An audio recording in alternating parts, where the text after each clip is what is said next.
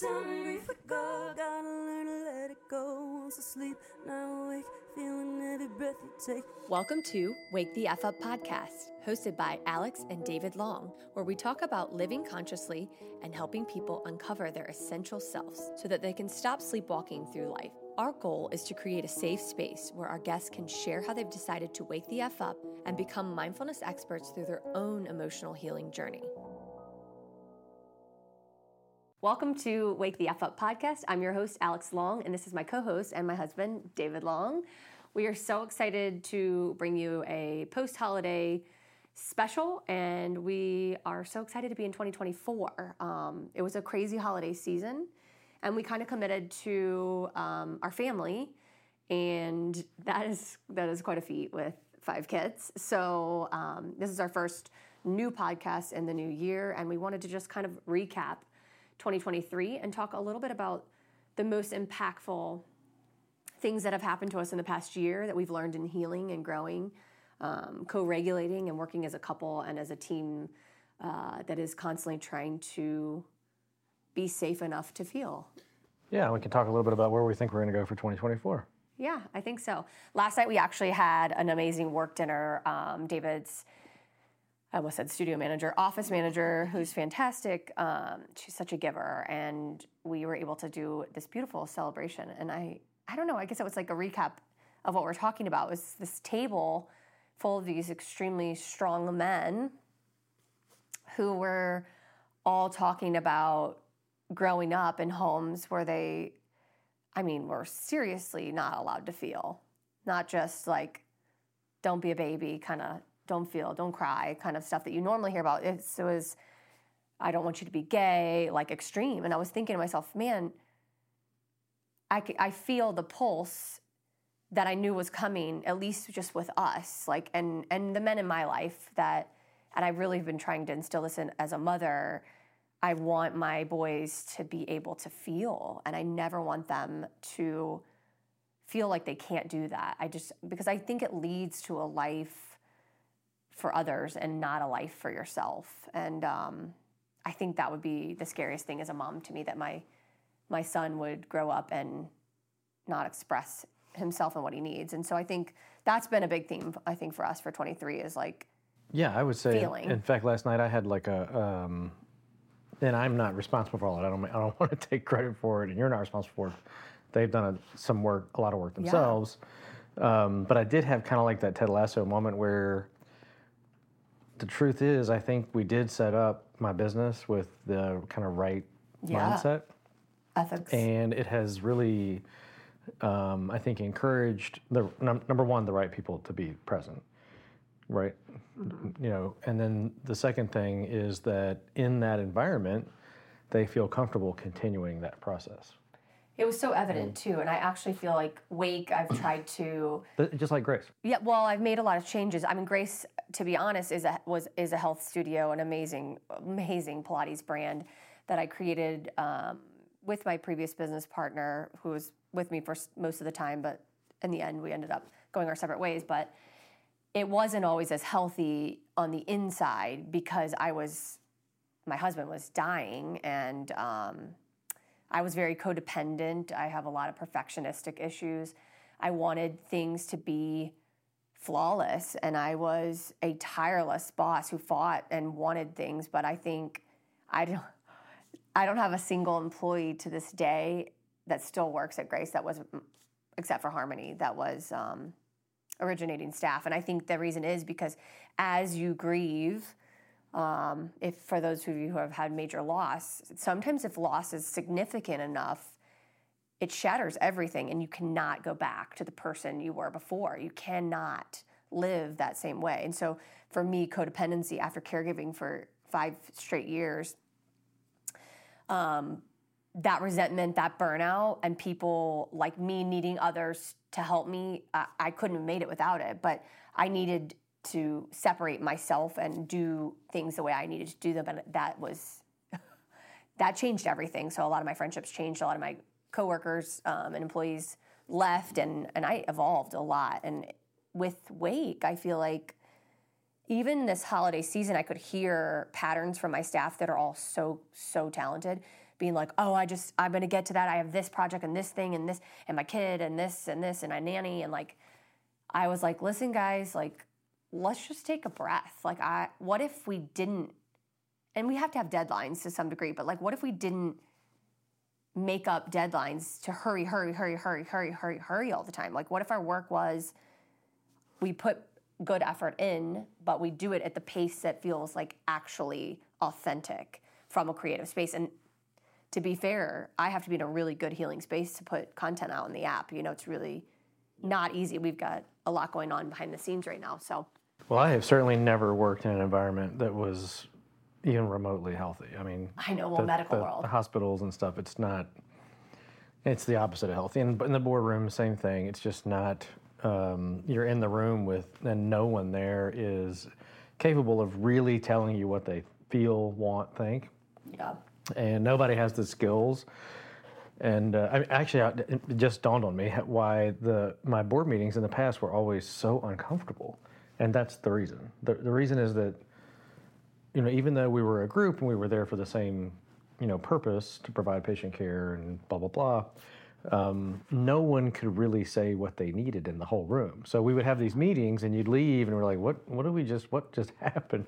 Well, nothing happened because no one said anything really of what they really wanted and needed. Well, the most successful, I mean, when I worked in the medical field, the most successful people were often narcissists and codependents that had found a good, unhealthy way to work together. And that's, you know, they actually set up the system like that. You know, it's like these high-powered in-charge physicians, and you don't necessarily have to be, I'm not saying you have to be narcissistic to be a physician, but I think some really bright, excellent physicians tend to have narcissistic tendencies. It doesn't mean they're actually true narcissists, and then I think really amazing nurses can anticipate needs of everyone around them and can intuit, and that they generally can be very codependent. And in that, there's so much resentment because there's overworking and not enough saying what we need on either side. And it's interesting, yeah. Yeah, so I'm super glad that I think we're sponsoring a culture of openness and you know, you can emoting. Yeah, you can tell anybody how you feel, and it's fine. It's okay. You know, what was super cool is one of the couples at the table almost got divorced because they were holding back on emotionality, and they listened to our podcast, and actually the husband decided, like, by listening to David talk about feeling, that it was the first time, I think what you said was the first time he connected to the fact that, like, that's it. He had been suppressing and shoving all this stuff down. And yeah. And that's really been cool. a big thing for me, being a part of this podcast, for sure, is that I've never felt any sort of like connection with men per se. I've never been kind of a man's man, if you will. I don't. I just disagree with that. It's true. I've never like just wanted to hang out with men. And some people like that. Oh, and that's, you are a manly man, though. Like yeah, manly man, but like I would never like, I never would be like, oh no, I've got to do this just with men. You know, I've never felt like that. But this podcast has kind of inspired me to at least tell my story, and maybe some men out there will, we can normalize a lot of this for them. And that's a huge part of, the truth is that was the first year of therapy, really, was just normalizing the feelings. And because you really do think you're kind of on your own and you're having all this internal turmoil and nobody's talking about it. So you really kind of think you're the only one. And if you don't have a really supportive wife, maybe you can feel like you really are all alone, which is not the case. And I'm hoping, I hate to jump forward, I'm hoping in 2024, I would love to do either a couples retreat or some sort of co-ed thing where we give men the opportunity to have what Alix has been having, this wonderful experience in Mexico and all these We did. places. Wake is doing these amazing retreats, and myself and another yoga leader, Callie Sky Nielsen, she leads in breath work, and we kind of co-collaborate on this retreat, and I do a lot of the nervous system work, and we get to the root of what inside of you makes you feel unlovable. And you know, it's funny, I've only done this work, I've opened it to all genders, but it's women are the ones that end up gravitating towards us. And David is constantly like, it's so unfair. It's so unfair that Not only is it unfair, I think it's ultimately dangerous. doomed and dangerous Right. if you're not including the whole other side of the, at least family dynamic, It's true. the spouse. It doesn't have to be a man, but it could be. Well, and in the company, we are open to all genders, and but I have to say that it hasn't worked like that. So if you are listening and you have any ideas, send us a DM. In the notes, there are tons of ways to get in touch with us, and let us know, men out there, what would it be like for you to, or what would you have to do, I guess, to book a retreat? Would it be a severity moment? Because even for me, who's relatively available and open to you feelings, don't go on retreats. like when you went to the retreat and we were talking and you were telling me what you were doing, there was part of me that was like, you were mad. Yeah, I was like, well, He was resentful. well, fuck me. You're having this wonderful, like, life-changing experience with these people and the shaman and all the different experiences you have in a retreat, and I'm sitting here like dealing with the kids and trying to figure out food and going to work and all this kind of. And I was like, fuck, I need a retreat too. I mean, I would like to go on a retreat as well. Well, but I think men. We are going on one for your birthday. I know, but I think men feel like they have to stay home and do the business of the home or whatever, and that's just not the case. I mean, I think that can be done together, co-regulated together, and it's very alienating. Send us feedback, right? Because we. My thoughts are, and here's the thing: like when you're trying to be an inclusive brand, you want to say, okay, well, couples retreat. Well, then you leave out people who are non-coupled. You know what I mean? So it's always a little bit challenging. And when you're creating emotional content, it's helpful to go into sort of a theme or like something, because there's so much to cover in healing. In fact, I'm hesitant to call it a couples retreat because we've talked about this before. Like the journey is an individual one, even though you may be able to do it at the same time or together. The truth is, even if you come as a couple, you're gonna be doing work individually. Well, so, it's not linear. So it's not like we're gonna be having joint spa stuff. But I would like to see. I would love to see men listen and talk, and then let's talk to the women about what they're feeling. I guarantee you, because some of the stuff you told me, I promise you most men have no idea about. I promise you most men don't know that some women feel that way. Well, and I think, and vice versa. I know there are women that don't know that their man is actually feeling and thinking and worried and all that, because we don't talk about it. Right. Getting to the root of the fear. I actually think, Brene Brown is so on when she talks about her research, and she's like an avid researcher. I'm not sure if you know her work, but vulnerability is her work, and she's huge about it. And she's right. Like basically the way to connect is through vulnerability. And I believe that to be true. Our company is really about, and the purpose of the podcast is to kind of connect people to real life scenarios of what we're feeling. And it is really hard work to heal and be honest and be open. And in 2023, I think one of the biggest recaps for me is I've been doing grief and trauma therapy for 10 years now. And I was telling, my sister actually, that the nervous system healing and the somatic work that I started to work on, I guess it's been almost 2 years now, but it's changed a lot in me where I recognize that I cognitively have a lot of understanding on why the root of the things trigger me and cause my pain and my anxiety, but that my body, the autonomic nervous system, its entire job is to keep you regulated and safe, right? And safety can be perceived safety, from threats that are not a tiger per se, like the original life was in the world, but like something that you're afraid of, and you want to go back to that space because you don't want to be lovable. And I think it's so applicable to our listeners because all day long, we're actually going into survival skills or survival patterns to protect this fear that we all have inside, that if we do this, we won't be able to connect, safe to connect, or lovable. Lovable is an easier way to look at it. And inside, that's changed my work. It's changed my work inside. It's changed my work externally. And I'm now wandering through the world asking myself the somatic question, which is, how does my body feel in this situation with this person in co-regulation? And am I safe here to feel? For me, that's a timing thing. You know, like if you wait for yourself to get it intellectually or in your cognition, you may have already screamed and yelled and broken plates or whatever. You know, you may you may have already reacted negatively. And then I know for me, like when I get dysregulated, I'm already dysregulated, and then it's repair time, right? Then you're so sometimes you can feel that coming in your body well before you know it in your brain, in my opinion.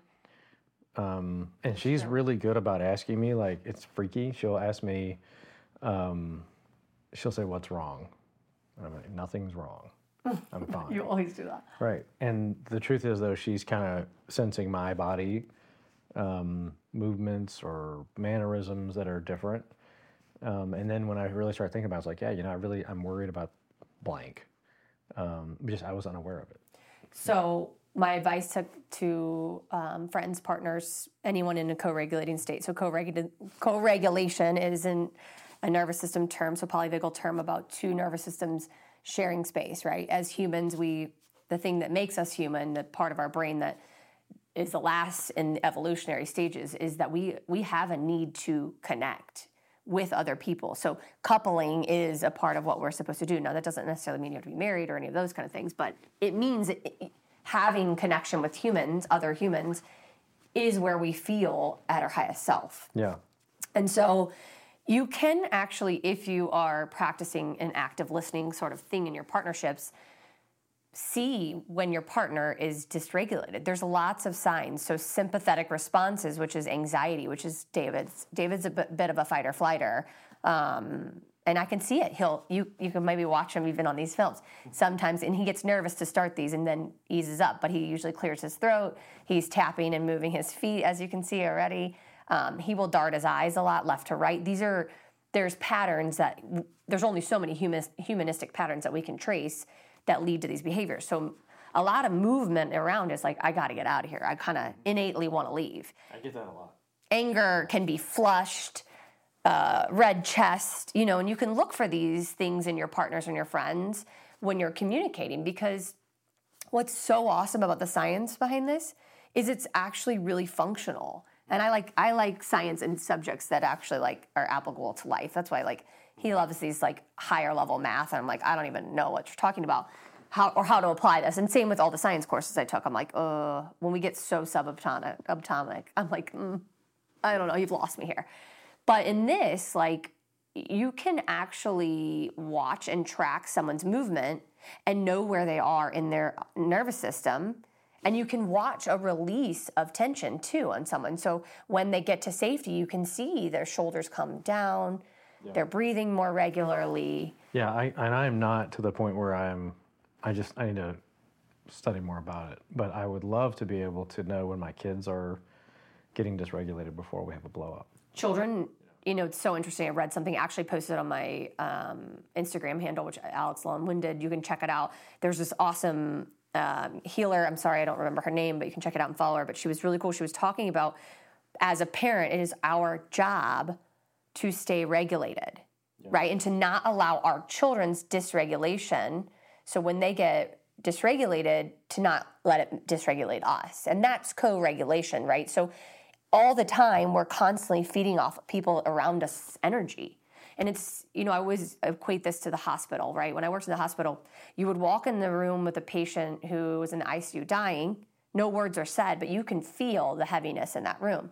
You will go into an OB room or a labor and delivery floor, and you're feeling this excitement, positivity that this new life is springing up. You know, that's happening all the time. So the physics of how we, in our environments, of how we live together as humans, we are absorbing each other's energy, whether we know it or pay attention to it or not. And so Wake and the app and what we're doing is all about intentionality, right? So it's paying attention. You have to attend and look at what's happening around you and how you're feeling in order to be aware of anything. Yeah, and if you're dysregulated, there's no way you're gonna appropriately interact with someone else who's also dysregulated. Right. And so this was what I was saying with the science. It's so awesome. So when you get into fight or flight states or even a freeze state, your brain actually moves all of its energy towards protection, right? Instead of connection. So when you're safe and you feel like we do with each other most of the time, but even in marriage, right? Like, you know what I'm saying? When you're like, I don't want to tell him this, like, I'm pissed at you. You move into protection zone versus connection zone. And so if you look at the science behind that, all the energy goes to your stomach. We get kind of racy. We are not fully using our brain at that point. We are all half and most of the brain is working towards keeping you safe, and that's so interesting. Yeah, and you know, when we talked to my son's therapist, you know, she made this point that, you know, when you get into conflict, your child is going to reach a point where they can no longer receive because they're just protecting themselves from this scary, potentially hurtful situation. And she made the point that when they reach that point, which can be like this, right, then there's no point in pursuing it. Well, that's what this lady was saying. You might as well take a break, maybe even sleep on it, or maybe even give it 2 days, and then revisit. This is what that psychologist was saying. She basically was so hard to do. So hard to do. She was like, don't get dysregulated when your kids get dysregulated. You are the adult in the room, so your responsibility is in self-regulation. And as you watch around people that you love, like no matter what relationships you're in, if people can't self-regulate or get themselves calm, they'll constantly be reactive. And I would say one of the bigger reasons I probably was unsuccessful in Grace employment was losing my husband. I was dysregulated 24/7. I was reactionary 24/7. I wasn't an easy person. I was always, I remember, I think Bridget said one time, you're always mad at someone. I'm like, damn fucking straight. Yeah. I'm actually just mad. And inside, I'm just super mad. And still today, even my office is fantastic, but they still come to me with problems and they ask me what I'm going to do. And most of the time, I tell them nothing. We're going to do nothing right now. And we're going to think about it. And we're going to think about it. And then 99% of the time, the problem will kind of work itself out. And then you can discuss it with the person or the situation. And it's completely different than trying to, you know, he did this. What are you going to do? What are you going to do? We need a new policy. No, we're going to do nothing. Just right now we're going to do nothing. And then we're going to figure this out when we have all the information and everybody's in a different state. It's such a good life skill. It's just sometimes just sit with it. And I think that's... Well, it happened last night against I'm not going to take credit for it. I can't honestly say that. So I had a fight with my 17-year-old last night, and I'm not going to say that I consciously thought we're going to let this sit, but it actually ended up that we had to let it sit. Because we had to go to a work dinner. Right, because I had something to do, and actually it really helped, I think, to not... Well, that literally, the Instagram post I put up was exactly that. It was like, when the kids are dysregulated, you shouldn't get dysregulated, but not just that, like, tell them it's okay that you're dysregulated. We're going to take a minute and we're going to work on this conversation. I want you to say how you feel, and even you can't talk to me like that might be an example. Like, you're talking to me in a disrespectful way because you're dysregulated, and that's, you know, that we don't talk to each other like that. But I'm going to let you calm down, and then we can reconvene and go through this, because I think we're not regulated on the same page right now. And it's, I mean, fuck me, that's incredibly hard. Very hard. And I try to do it the other way. If I'm worried or, you know, looking at the bills or whatever, you know, concern that I have, and the kids start pow, pow, pow, pow, pow, pow, pow, you know, I just look at them and say, hey, listen, I'm not feeling great right now. And you asking me what's for dinner at 2:00 is a potentially, you know, going to bother me. So why don't we discuss that later after I've kind of gathered my shit? Because when I'm really upset, I can't, you know, other than an emergency, I can't, you know, appropriately deal with the little things, you know? Right. And I just have to ask them for a break. Stack. Now, unfortunately, they don't have the skills to ask you for a break. Maybe one of our kids does. And that's great. he does it well. He'll ask you. He'll tell you, I need to do nothing, or I need some space. But the other ones don't necessarily understand that. Which child? Car's pretty good about telling you. Well, I mean, I think it's interesting for those of you listening. My son has lots of, I would say, a lot of the trauma that he's experienced because of some of the things that happened in the cancer journey have made his nervous I system. don't think we even talked about this yet, have we? His dysregulation? All of our kids' issues. No. I mean, if you want to talk about a 2023 recap, I was going to say that I was most proud of just what we're saying. So the thing about dysregulation in a parenting setting, and then, gosh, can we even talk about blending on this? Like, so being a step parent and coming into children that you didn't raise from the ground up, that there's so many facets to blending two different families and creating new traditions that draw out insecurities. And for me, I don't know if you feel the same way, but if your origin of woundedness, which I find is almost everyone, is that I'm not good enough, I'm not lovable. Let's put it in different terms. I'm not safe. I don't know. There's like a lot of ways to say it, but I'm not lovable is probably the most universal one I hear in the retreats. Then when you get stepchildren or even your own children triggering you all the time or reminding you that you're not the person that they want, especially when you've had a loss of parents like we do, it's incredibly challenging to not be triggered 24/7 in our house for both of us. And then guilt. Yeah, I would say the difference for me, I feel it for sure. Like, I definitely feel sometimes, it's not all the time, but sometimes they'll make little comments or they'll treat me a certain way. I'm like, I'm not their dad. I'm not what he was. I can't give them that, even though I really want to give them that. But it doesn't lock me up per se. I tend to I roll with it. I think I am a good dad. I'm a good dad. Great dad. And I have a lot of positive feedback that I am a good dad. And the truth is, I'm the dad that they have. And I'm not perfect. I make mistakes, but I'm here. And Jan's told me this too. She's like, don't stop beating yourself up. You're present for all of them. And a lot of parents aren't or can't be. Right. And I think that helps me kind of deal with the feeling that I'm not their dad, and I wish I was their dad, but I'm not. But I am their dad figure, which is great. I mean, in a lot of ways, it's amazing. Really, I mean, being a stepdad is pretty remarkable. It can be really amazing when they choose you because they don't have to. We could just live in this house and we could, basically be separate.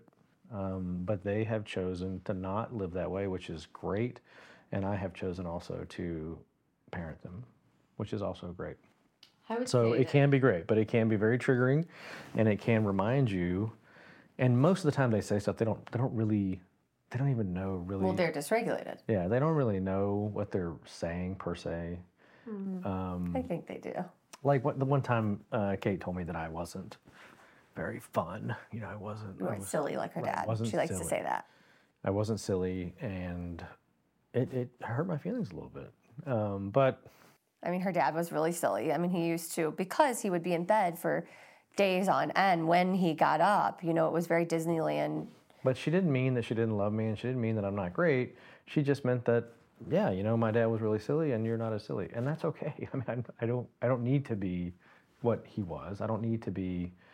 I get to be my own person with them, and it's challenging though if you think about it, because saying you get to be your own person implies that you know who you are as a person, which, I mean, if we can go, that's a whole other chapter. But it's like, parenting is exactly that. It's like this giant mirror of like, you say these things because this is what your expectations for your children are. And then you're like, do I even care about that? Or am I just saying that? And I've been working with this shaman, one of the ones that was on our retreat, and she's like so freaking amazing. And I'll put her information in the show notes. By all means, anyone who's seeking deeper healing, she's really, really amazing.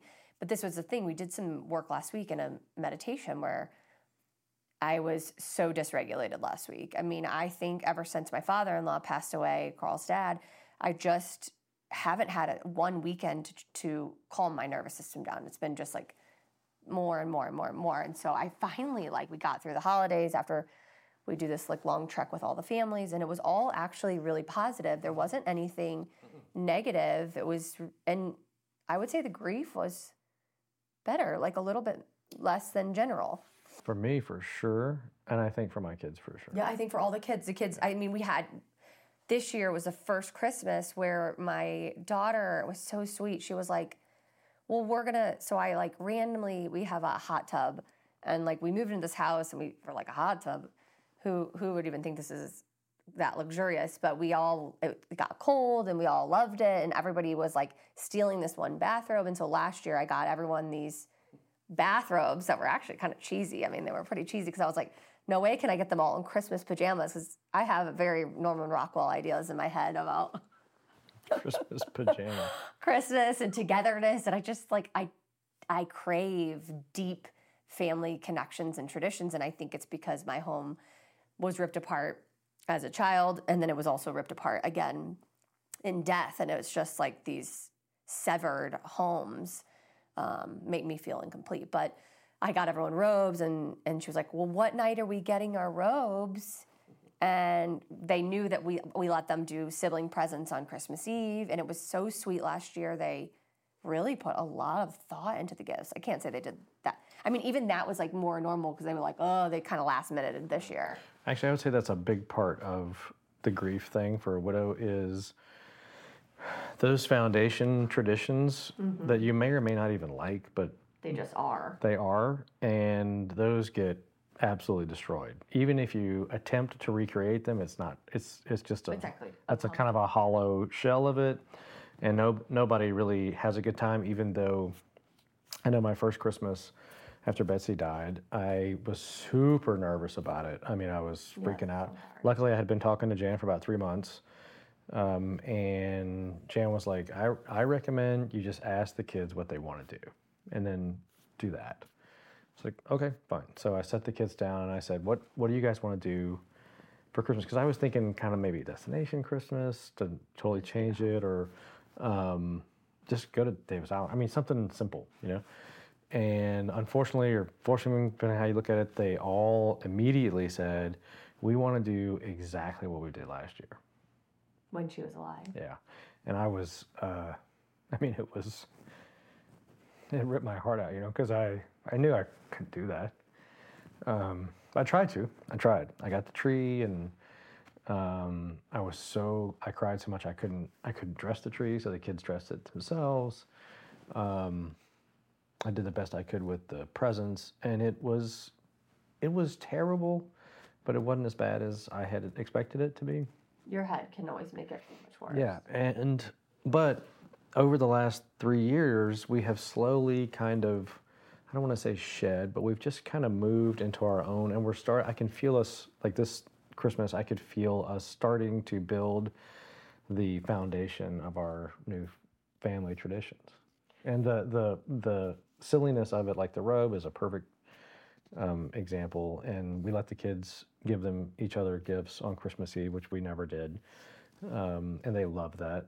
So we're starting to build their expectations and our expectations, which I think is great. And that may be the core of what makes blending work, is once you kind of get to that point where you're starting to do your own thing and not trying to recreate what everybody. And just know, if you're in the process of like your first holidays, or, you know, post the first holidays, it's okay if it's really sad and it's really hard to let go of years and years of tradition, even if they're traditions you begrudge, right? Like, they're yours, and that's what family is. It's like, it may not be perfect, but it's yours. And, you know, it's so easy once it's gone. I mean, like every song ever written about grief, you can't always know what you have until you've lost it. Yeah. And then when you don't have it, it's heartbreaking. And then when you're in transition, as I like to call it, my shaman is always like, so we're in transition in a lot of spaces in our family life. And I've released this idea that I'm hurting them by being here, because the truth is they're just hurt, as my shaman likes me to repeat on my mantra. It's not me that's hurting them. I didn't make their mother die. I do represent the fact that she's not here, but I'm here. And I started to think about, what if instead of, because I tend to overanalyze and over-intellectualize and I mind chew too much, what if I looked at loving them as a stepmother through the somatic lens, through the nervous system lens, so in a polyvagal way? What that looks like is so different, right? And I recommend this maybe to all mothers and all fathers out there. What if you are looking to provide love and safety for your children? And what does that mean? Well, I am here to provide a safe home for my children and my stepchildren to be safe, to feel, to grieve, to be safe, to be who they are. It's actually harder for me to do that for my children because it sometimes threatens my own imprints that I've made that I'm not proud of in the past. And I actually think that's one of the gifts of starting over. Yeah, for is sure. that you can go back to the basics. Yeah. Because you accumulate all this stuff that seems important, and a lot of it's just kind of hollow motions you go through. And then when you start over,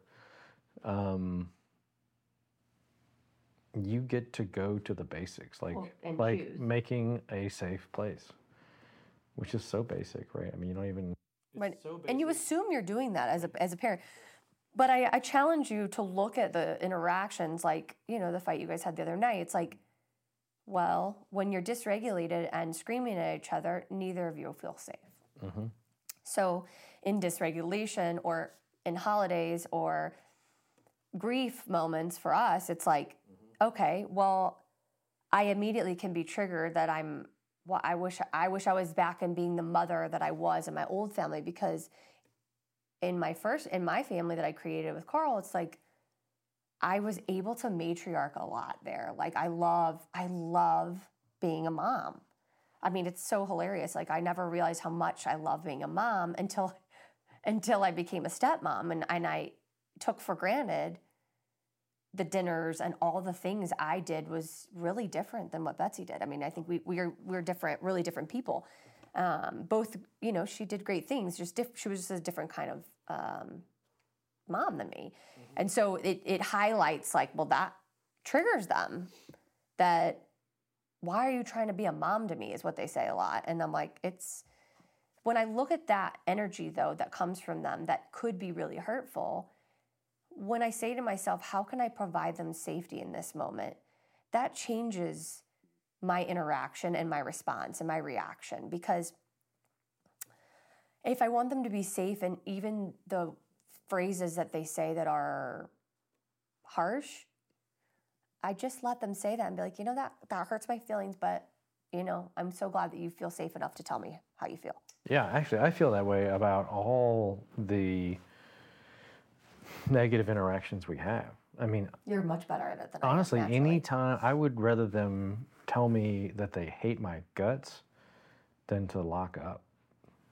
I mean, I love it when they tell me how they feel, even if how they feel is upsetting or triggering or whatever.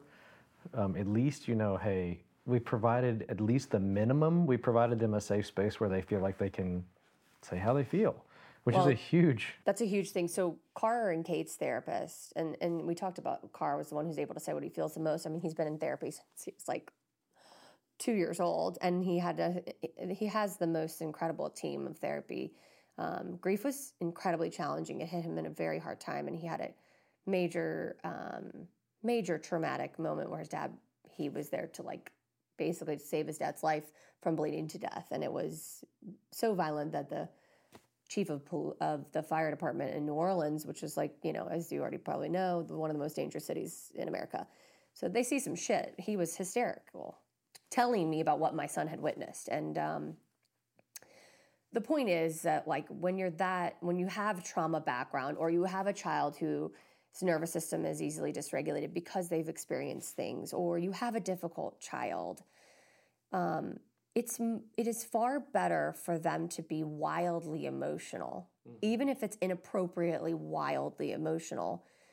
And his therapist would always say, he feels safe to feel. That's why he's emoting in these massive ways, which a lot of people couldn't handle. And I was thinking to myself now versus then as a mom, I used to really need him to not be big emotions. And he was a big emotions kid since he was born. I mean, he's a deep feeler like I am, actually.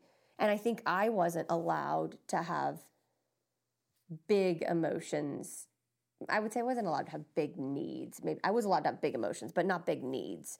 And so it's interesting as parents out there, if you have a quiet kid who's a people pleaser, who's doing everything right, that's actually the child that my therapist, who's a world-renowned trauma therapist, would say is the one to worry about. Like, I worry about one of David's kids he's the easiest one because he always is making sure everyone around him is okay. And I worry sometimes he doesn't, grieve, really. He doesn't talk about his mom a lot. And I was thinking about that, our podcast guest that said, she was a teacher, and she got a call from her parent, furious because the parent said, "Did you tell my son that it was okay for him to be angry?" And she was like, "Yeah, it's okay for him to be angry. He has things to be angry about, and that's right. okay." But a lot of people, and I'm included in that you struggle with it. yeah, you just want your kids to be okay, which unfortunately translates into them not sharing with you how they really feel, because not being okay is a part of life. And it's mirroring what we're talking about in reprogramming. So it's super interesting. It's like, why are we programmed as humans or as parents or humans to make sure everyone is okay? Like, because none of us are actually okay all the time. I think it's just misguided. I think it's a like a nuclear response to basic parental feelings that you're supposed to provide them safety, a home, and we just blow that up to mean if we really provide them with it, and this is absolutely not true, but that if you provide them with a really safe place, that they'll always be make A's, and they'll never have discipline problems, and they'll never have a speeding ticket, and they'll never, they won't drink and all that kind of stuff. And that is just not the fucking case. No. But that's what you want. And so you just kind of blow that up. And the truth is, like, the safe part is the core, and the rest is life, And just because they get in trouble or they don't, do their schoolwork the way you think they should, it doesn't mean that they're not growing up as normal. No, polyvagal parenting is so awesome because in that way you're like, you can make all the mistakes and feel all the ranges of things. Not to mention, can you come back to regulation? Ultimately, it's their problem, right? So we have to send them out into the world. Exactly. I mean, they have to go. All we can do is provide them with a safe place. The rest is them. Totally. They have to figure it out. I mean, and I've told my son this many times. I was like, I'm not doing what my parents did for me. I am not picking your path. I am not gonna make you be a certain way. You are gonna figure it out. Otherwise, you and your therapist, when you're 50 and you're ready to get divorced and you have a drinking problem or a gambling problem or a strip club problem or whatever, dysregulatory behavior that is now destructive, you're gonna have a lot to talk about. And it would be great if you could know yourself before that point. Well, so I love it. Okay, so you said your goals for us as a company, a co-regulating, maybe not couples, but any gender retreat. Yeah. I like it. We're actually going for David's birthday. He's having a big birthday coming up very soon. And unless you live in a vacuum like the Buddha, you're going to have to interact with, at minimum, your spouse. No, for sure. And I get asked this a lot from women.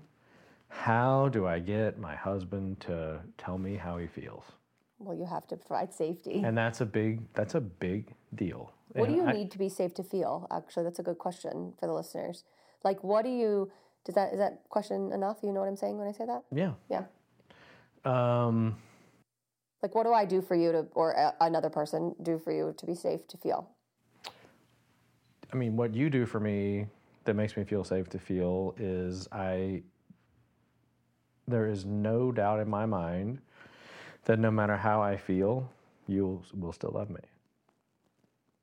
And that is it. Isn't that crazy? Because that is it. That's how you make me feel as well. And I only know that distinction because I never felt that before. I always felt before that it was extremely conditional, extremely conditional. That, for example, for my parents, I needed to be on the honor roll. I needed to be at least somewhat athletic. I needed to hunt. I needed to fish. I needed to like the outdoors. And for my first wife, I needed to be productive. And it needed to be rich, actually. It needed to be highly productive. I needed to not complain about work. I needed to provide in every way at all times. And I knew, and I can't put this on Betsy because she never told me, but I felt inside that if I didn't do these certain things, that I wouldn't be loved. And do you think that we do this as humans? So, like, it's so interesting because I think this is common, and Carl and I had the same kind of stuff. But it's like, did we do that? Was that in truth? I mean, Yeah. And I think sometimes it is. I would never know. I mean, I think some couples do find out, right? So they're unhappy. They go to couples therapy, and then in the midst of couples therapy, they realize that, yeah, I don't love him. Right, or you're not making me feel safe right now. Safe enough to feel or say what I need. And then I think other couples, like us, when we start to provide that safe space and we start to really love as unconditionally as non-genetically related people possibly can, that really amazing feelings happen. Amazing things happen. And things just sort of kind of continue to fall into place. And I don't mean to imply to anybody watching this that means it's easy. It is definitely not easy. Well, it's being scared, but not allowing the fear to stop you from saying what you need. And I feel like that was David's 2023 was like, I'm going to say what I need, because that was imperative in therapy, that he had not been saying what he needed his entire life. And it was causing him, really deep suffering. Yeah, quiet suffering and anxiety for sure. And I still have anxiety, but I'm not as dysregulated about it. It doesn't last as long, and it doesn't. Most important thing it doesn't do now is it doesn't dictate my interpersonal relations or your decisions. Right.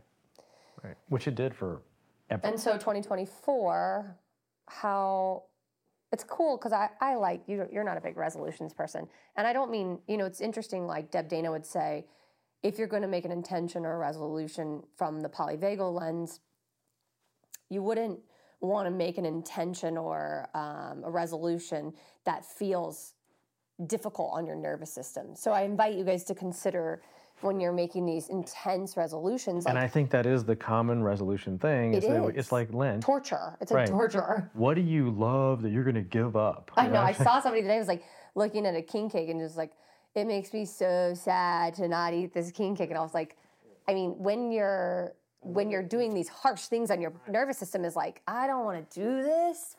You're not going to fucking do it. Yeah, in Louisiana around Lent, you say, what did you give up for Lent? Oh, I gave up chocolate. Why? You love chocolate. What? Why not just eat a little bit less of it or something? But it was always like these extreme things. I don't like that. It goes against kind of my libertarian. I don't like planned things. Like, I don't want to she's gonna hate me for this, but I don't want to have a calendar of shit we're doing for a year. I just don't want to live that way. I want to. If you know him, this goes to the root of, I think in his family of origin, there was I actually love this about his mother, but she's very organized, and she will listen to this and say, I know. And thank God she's very calendared and very scheduled and very organized. And to be fair, she's sometimes helped save our ass in that planning. But he, I think, didn't have what you felt like, I'm not talking for you, but a lot of freedom to have these impulsive decisions. Well, you never know where you're going to be. And if you have for me, it leads to two things. Number one, you're either going to do something you don't want to do, or you're going to be disappointed that you didn't do something that you wanted to do. So I would rather Gentle reminder. Split the difference and Because he doesn't always naturally speak up for himself for what he needs, calendaring and organization has nothing to do with this. That's not what keeps people stuck. It's people pleasing and inability to boundary and say what you need. That's what's gotten you into trouble, is because you say yes with a, like, I watched him literally this morning. Hilarious. He was like, that works perfectly. Send. And then he looked at his, said, oops, I haven't even checked the calendar. And I was like, you can't. I do that all the time. You say yes before you even check. You blank, yes, and then you look at your calendar and go, oh, In essence, though, anyone who knows him knows that he is an overscheduler, doesn't look at the calendar, and calendar's not the problem. You just want everyone to be happy, and that's where you get yourself in trouble. yeah, and I want to be able to make a last minute decision on Thursday what I do Friday. Yeah. Okay, so in what I was saying about resolutions, why I started this was it's cool to look at maybe like what of the nervous system actually doesn't feel like this major pull. So how could you take your 2023 intention, which was to say what you needed, and transform that? How will you transform that in 24? Do you have a focal point in your healing this year? This is actually like so good. It's like, we need to do this more often. I feel like we have so many kids. I'm like, what is happening in there?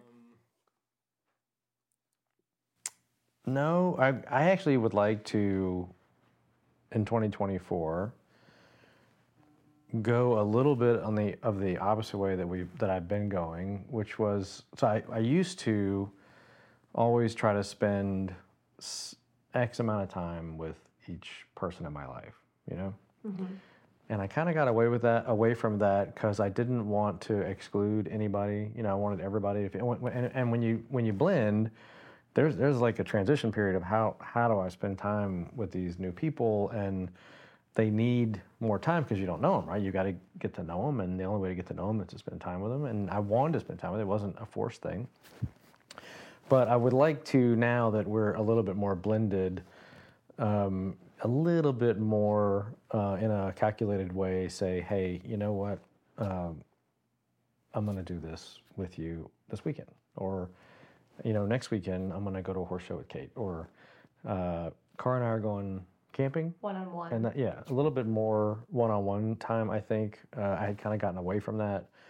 And I would like to get back to that. And I think that the one-on-one time I have done, for example, with little Kate, has just been, it's wonderful. It's really wonderful. I mean, if you're just listening, I'm shaking my head left and right, because his one-on-one time with my daughter is unbelievable. She comes home ear to ear, and he's like a marshmallow. He can't help himself. He just ends up at Target or Sephora, and before you know it, she's got $400 in creams that for her 10-year-old skin. Any moms out there, what is happening with our 10-year-olds who have better skincare and makeup than we do? But her... I think it's wonderful. He can't help. He just loves it. He takes her for sugar. He takes her for ice cream. I took her to Target for some some skin products, and she literally thanked me 10 times. And our kids are bad, just like all kids, about not saying thank you. She thanked me 10 times before we got to Target. She thanked me in Target, and then she thanked me all the way home that she was so excited about this nighttime moisturizer that she had to have. And it made my heart soar. It was really cute and special and innocent. And no, it's true. I had actually started taking, like, first of all, everyone knows I'm Pilates lover, guru. I mean, it's like evangelical Pilates expert, and that's my main mode of fitness. I like to take yoga as like an alternate for my head, as well as Pilates, which is good for my head. But I'm not a gym girl. I've never been a gym rat. Like, I actually am like, what's happening in there? I kind of look at it left and right, and I'm like, huh? But my son really wanted to learn how to lift weights. And so I found him a really educated personal trainer here in San Antonio. Jesus, my boy, he's amazing. Like, we go to Jesus together. We're in a little bit of a lull right now. We were doing 2-3 days a week together, and it was like moms out there with teenage boys. Like, it was the greatest thing we've ever done. And like, I love Jesse. He's an amazing trainer and he's really good in alignment.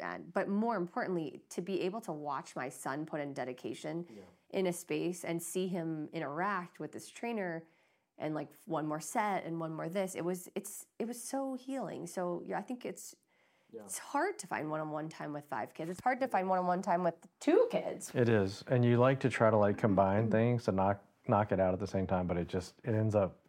They don't really get what they need or want from you. I mean, for me, I always think that my biggest parenting flaw is the Norman Rockwell visions in my head of what things are supposed to be like, because I was raised in a home that, like, if everything looked good, you know, like if you had the right outfit and you know, your kids were dressed in smocked outfits and everyone looked like a little, you know, Hannah Anderson catalog, that everything is fine, right? That means that you're doing well if you have these representations of well. And the truth is, in my home growing up, everything was not well.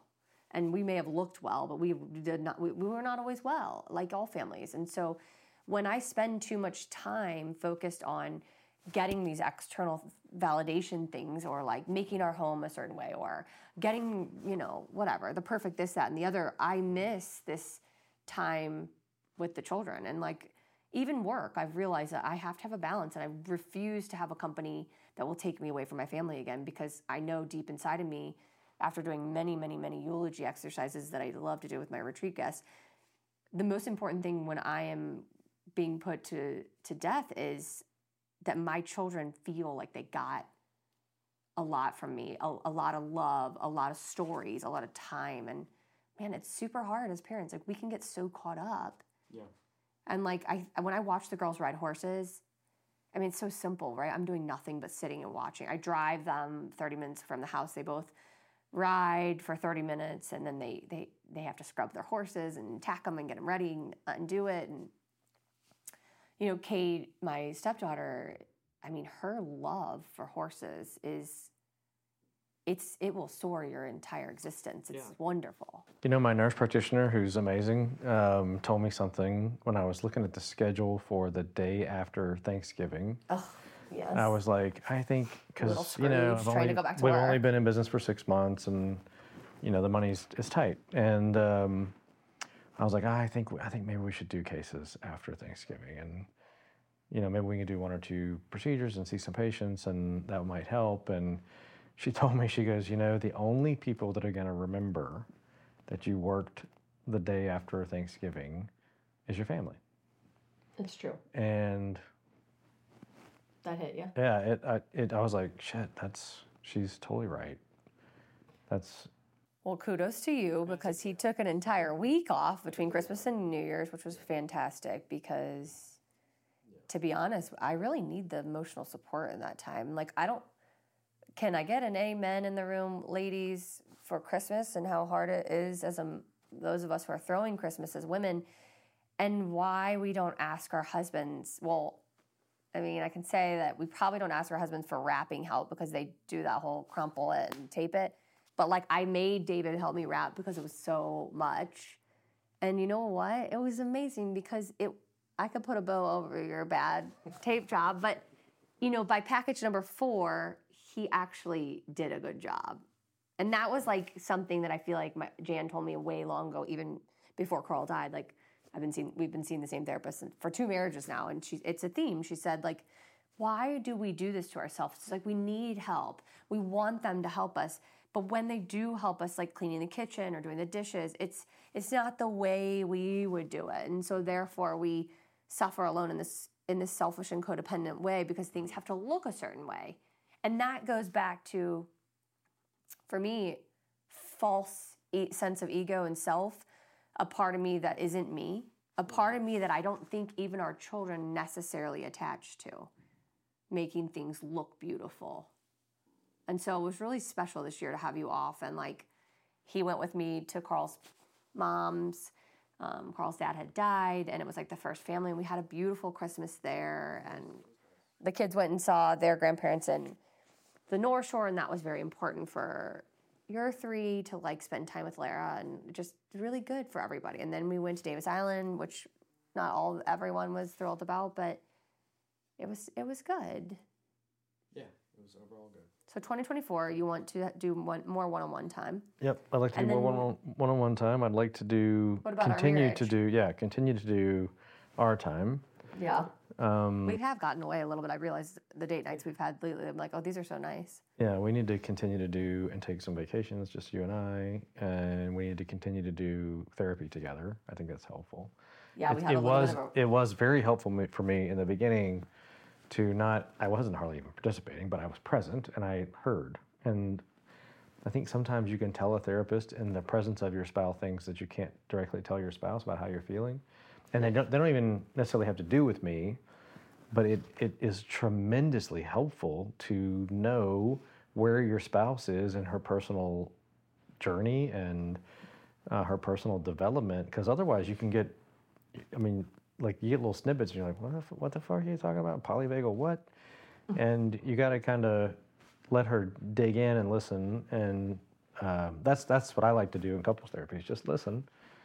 And unless I have something that you need to listen, to, or I'm sure you feel the same way. Then when I say things, you're like, We had been doing couples and then individual, and then this year I decided to see my therapist, obviously because she's like life changer, but I connected with this, she's also a therapist, but a shaman, and she does tantric healing, which everyone hears tantra and they think sex, and it does have a sexual component to it, but it's more about embodiment practices and actually connecting with the breath and loving yourself, which is a big source of my personal. yeah, I don't have a inner problem child. with the sex thing. And the truth is, sex is a part of intimacy between adults.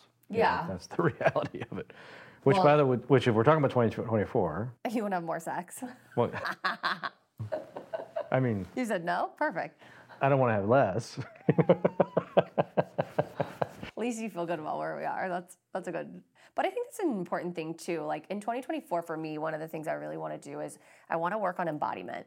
And embodiment's a hot word right now in the healing pop psychology world. And what does it mean? It means to be in your body. It means to be like feeling your inside your container, right? And so instead of just autopiloting and running and not connecting with how we feel, I've been working on how do I feel for quite some time, but how do I feel in the body is unique, especially as women. I'm unpacking a lot of shit, patriarchal shit that makes me feel shy or ashamed of my body with the shaman. So it's been super interesting. It's like all this negative headspace towards my body and even in towards intimacy. I think as women we can, can I get an amen out there when you're in the bedroom and you're with your partner and you love them and you're having this wonderful sexual experience, but then your head is like, I feel fat. Did I shave my legs? Oh, I wish I would have not eaten that today. Like the way that we, my shaman said this week, like it was such an interesting conversation. She made me repeat all these negative voices in my head. And she works on a therapy modality called, it's like reprogramming essentially, like the thoughts in your head. And so connecting the somatic, so connecting the nervous system, the body with the mind, and you have to do both for true healing. But it's true for women, we are in our heads so much and not able to be in our bodies because the world has kind of made us like, don't be too sexy, don't be too fat, don't be too this. There's tremendous amount of pre-programming. Do men feel that? No. Not as you much. walk around naked, no problem. Not as much. I think a lot of that, and this may be controversial or not, I don't know, but a lot of that comes from Western religion. Yeah, for sure. I mean, they start very early that you should be ashamed. You ought to have a fig covering your genitals. God forbid you display the thing that allows you to reproduce and to have enjoyment. It's really fucked up. And then magazines and books and all that other stuff where there is a lot of misogyny out there, and men want to control the sexuality of women. You think that? Absolutely. Why? What's the benefit, do you think? Just control. Why do you think that is? Do you think it's just a deep-seated fear that if they don't control, then they, if women get too powerful, they won't love them or they won't have as much value? Well, they'll just have less power. Mm-hmm. I mean, if you control from a man's point of view, if you control a woman's sexuality, I mean, what else is there? That's you own their body. Have you ever been guilty of controlling someone's sexuality? I try not to. And give me examples, because I think people listening will be like, wait, what? Yeah, you can't wear that. You can't wear that in public. That's too sexy. You know, that kind of thing. Didn't one of your biggest fights in your previous marriage was about the use of the body? And it was like literally unglued. Yes, we had this huge fight that we were going to teach our daughter how to, quote, use her body. And I was like, to, quote, get what she wanted. I was like, in my personal opinion, until women own their bodies, there's never going to be any sort of equality. I mean, that... Whoa. Yeah. That was a fucking quotable. Say that again. It's true. Until... David Long. This is libertarianism in a nutshell, by the way. I'm a libertarian. One of the cores of libertarianism is private property. And the ultimate private property is your body, right? So until women own their body, embodiment practice is what you're saying. There will never be equality. Wow. As long as women are looking externally for what to wear, what not to wear, what to say, what not to say, who to have sex with, then someone is always going to be there to tell them, and it's going to be a man. You know, it's so, speaking of that programming too, it's like from 14, 13, whenever your, sexual peak and relationships start, is like, and I see the boys doing it too, but it's like everything you say and do is that right? Is this right for the guy, for the girl? It's so interesting. Yeah, she shouldn't be hearing that is a common thing. But you think boys are always embodied? Or do you think they're just sexually embodied? I think that our culture allows men to be more sexually embodied. Yeah. But that's by choice, right? So that's the men controlling the sexuality. That's right. Well, 2024 for me is embodiment. That's, if I had to do one word, people are always like, name one word. I'm like, that's so fucking hard for me. I'm too long-winded to be saying one word of anything. But embodiment, because I don't know, it's like, my dad was an infertility specialist gynecologist, and I grew up in this home with freedom about sexuality. Like, my parents actually talked about sex a lot because that was what my dad did for a living, and my mom was a nurse, and my parents had a very, this is weird to say, but a very active sex life. Like, I knew they were having sex a lot. Like, and they joked about it. They locked the door on Sunday. Oddly enough, they ended up getting married because they got divorced because my dad had infidelity. So there was a severing of some sort of intimacy at some point. But I don't know. It's just like, I didn't grow up with that in the home, but I was raised in the Catholic faith, and that was incredibly dichotomous. And then my dad, there was a point where my dad, some of my siblings too, like, don't be a hoe, don't get pregnant, don't do this. Catholicism deserves a knock, but it's not just Catholicism. I mean, there's a lot of religions where the ideal woman is a virgin. Right. The virginal, pure woman is the ideal woman, not the woman that knows how to tell you what you want, tell you what she wants, not the woman that knows how to please herself or how to enjoy her body. Those are things that have to be. We don't even talk about orgasm, like, for female orgasm, like, most women are not penetration, and therefore, how much foreplay are we having out there, ladies? I don't, if you're not telling your man what you need, and you're in your head worrying that you're not sexy enough for what? Like, I mean, fuck me. This is the thing. It's like, when you unpack some of this shit, you're like, sexy enough for who? For me or for you? Yeah. Which means, again, I'm not worthy of being in my body in the sexual experience because I'm not pretty enough for you. Like, it's a very weird mental breakdown, and it's innate. It's super weird. And then I'm intelligent and know enough about myself to know that this isn't even me. This is programming. Like, this isn't how I think or feel. And so, actually, I think unprogramming, I've read a bit about this, is unprogram requires a ton of work. Yeah. Because number one, you have to first identify that you've been programmed, because a lot of people are in denial that they've been programmed. They just feel this way. And they don't know. Right. They don't know why they feel this way. So you literally have to go back to the beginning of why you feel that way. Well, the shaman that I'm working with, this is like, she does hypnotherapy and she does tantric work, and she's a yoga instructor and a licensed clinical therapist, but it's been interesting as we're unpacking some of this, and we have an amazing sex life. We have a really and it was an eye-opening experience about. I mean, it's hard to be married twice and not compare your marriages, and I try not to make comparisons of you two as people, but I mean, who I am as a person is what I tend to analyze a little bit, which is like, why didn't I ever say what I needed in the past marriage? I mean, I did the same thing. Why wasn't I able to? And you know what's the saddest part? In my 20s, I mean, my body could. I mean, it was probably the strongest, hottest, most fertile. You know, you're like, fuck. So I did exactly the same thing, actually. As I'm watching women, you know, my siblings, some of them are older than me. I'm fifth of six. You know, my closest sister is like premenopausal, maybe, and it's just interesting. Like, I know what's coming, and I know that we are in this like great phase right now where I'm like, I really want to embody most of my life this year, and I want to be present. I want to be in my space and in with my family and in my body, and not be ashamed of it anymore. Yeah. So that's 24 for me. What else? 2024. We've got some great guests coming on that are going to be wonderful in the next few weeks. We have a lot of guests coming on. I would love to find. We're going to do a little bit more just us talk like this too. And I'm going to really look for a. I want to have some more men on for sure.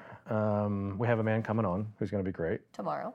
Is it tomorrow? Mm-hmm. And put that on your calendar. I would love to get somebody, a thinker in the field. That I would love to get a leader. Oh yes. What they call in medicine a thought leader. I would love to get a thought leader on the show and pick their brain and have them pick our brain, and see how that resonates. To be fair, I haven't reached out to too many like high level psychological. We are actually going to have two very good psychologists and a psychiatrist come on soon, but I've taken it a little easy on comfortable people that are high level. One of the 2024 goals for me is Wake app. You know, we started development, and it's really. I was going to mention that we got to keep. Well, we've got a lot of work to do. It's a transition. We're in transition right now, so it will become an anti-anxiety tool, and it's used for dysregulating and re-regulating or down-regulating the nervous system. And so I'm in transition with the developers, and we're really I have a behind-the-scenes team working night and day to create new content, and I'm slowly undoing what was done and redoing it because, to be fair, tech is not my field, and there was a big learning curve, and so I had to put it out there. I think the tech will be secondary to if we just have a good core, what the app is for, then it'll be useful to a lot of people, I think. Yeah, so check it out. We're always evolving. If you're not a subscriber, I highly recommend subscribing. We've got a lot of somatic exercises, which are what we're talking about. So how to be embodied and how to get your nervous system into a better space when you're feeling dysregulated, which I think if you just check in with yourself, most of us are dysregulated 100 times during the day. Because nothing we say here is going to keep you from getting dysregulated, right? You are going to get upset. Well, the goal is not to be not dysregulated, actually. You're always going to be activated. That's human existence. But it is to return back to a ventral vagal state, which is safety. I think the app is going to help people recognize where they are and then help them get back to a regulated state where they can function. You have to know, we're working on a platform of notice it, name it, attend to it. And it's those three steps are very easy, where you notice how you're feeling. I notice, and David and I say this a lot, this is, it was hawked out of one of my courses, and I'm forgetting the lady's name who created this, so it's not unique to us, but she said to normalize, and it's kind of a combination of what we're doing. So we notice it, we name it, and we attend to it. But when David and I are working through that 3-part, we say to ourselves, I notice that I'm feeling dysregulated. A lot of people feel dysregulated. I notice that I'm feeling anxiety here. That's the normalization. A lot of people feel anxious. Yeah. And then the third part is, I always forget the third part. Statement of kindness. Be kindness to yourself. That's right. So David actually attached to this little thing, because we were listening to one of my lectures. I'm constantly educating myself in the polyvagal lens, and one of the lectures, and he loved it. He was like, the kindness to yourself would be... It made a lot of sense to me. And mine was, I'm glad that I'm feeling. Say that, yeah, that's right. I'm going to continue to It's okay for me to feel. Right. So David said, I'm feeling dysregulated. And then you said, right? What did you say? I said it's common. It's really common to be dysregulated. And then you say to yourself, I'm glad that I'm feeling these feelings. I'm going to keep feeling that. And I'm going to keep feeling. It's really good for me to keep feeling my feelings. Right. Something like that, that's like self-love in the process. Right. It's just letting yourself say to yourself, hey, it's okay to feel. It's okay to be anxious. It's okay. Yeah, so the app will teach things of that nature, which are little tools as you're navigating what's triggering you and what's causing, dysregulation in the nervous system is old patterns. And there's lots of techniques out there to get yourself understanding about your old patterns, and then say to yourself, I'm in a trigger, I'm in a dysregulation, I'm feeling anxiety, I'm feeling stress.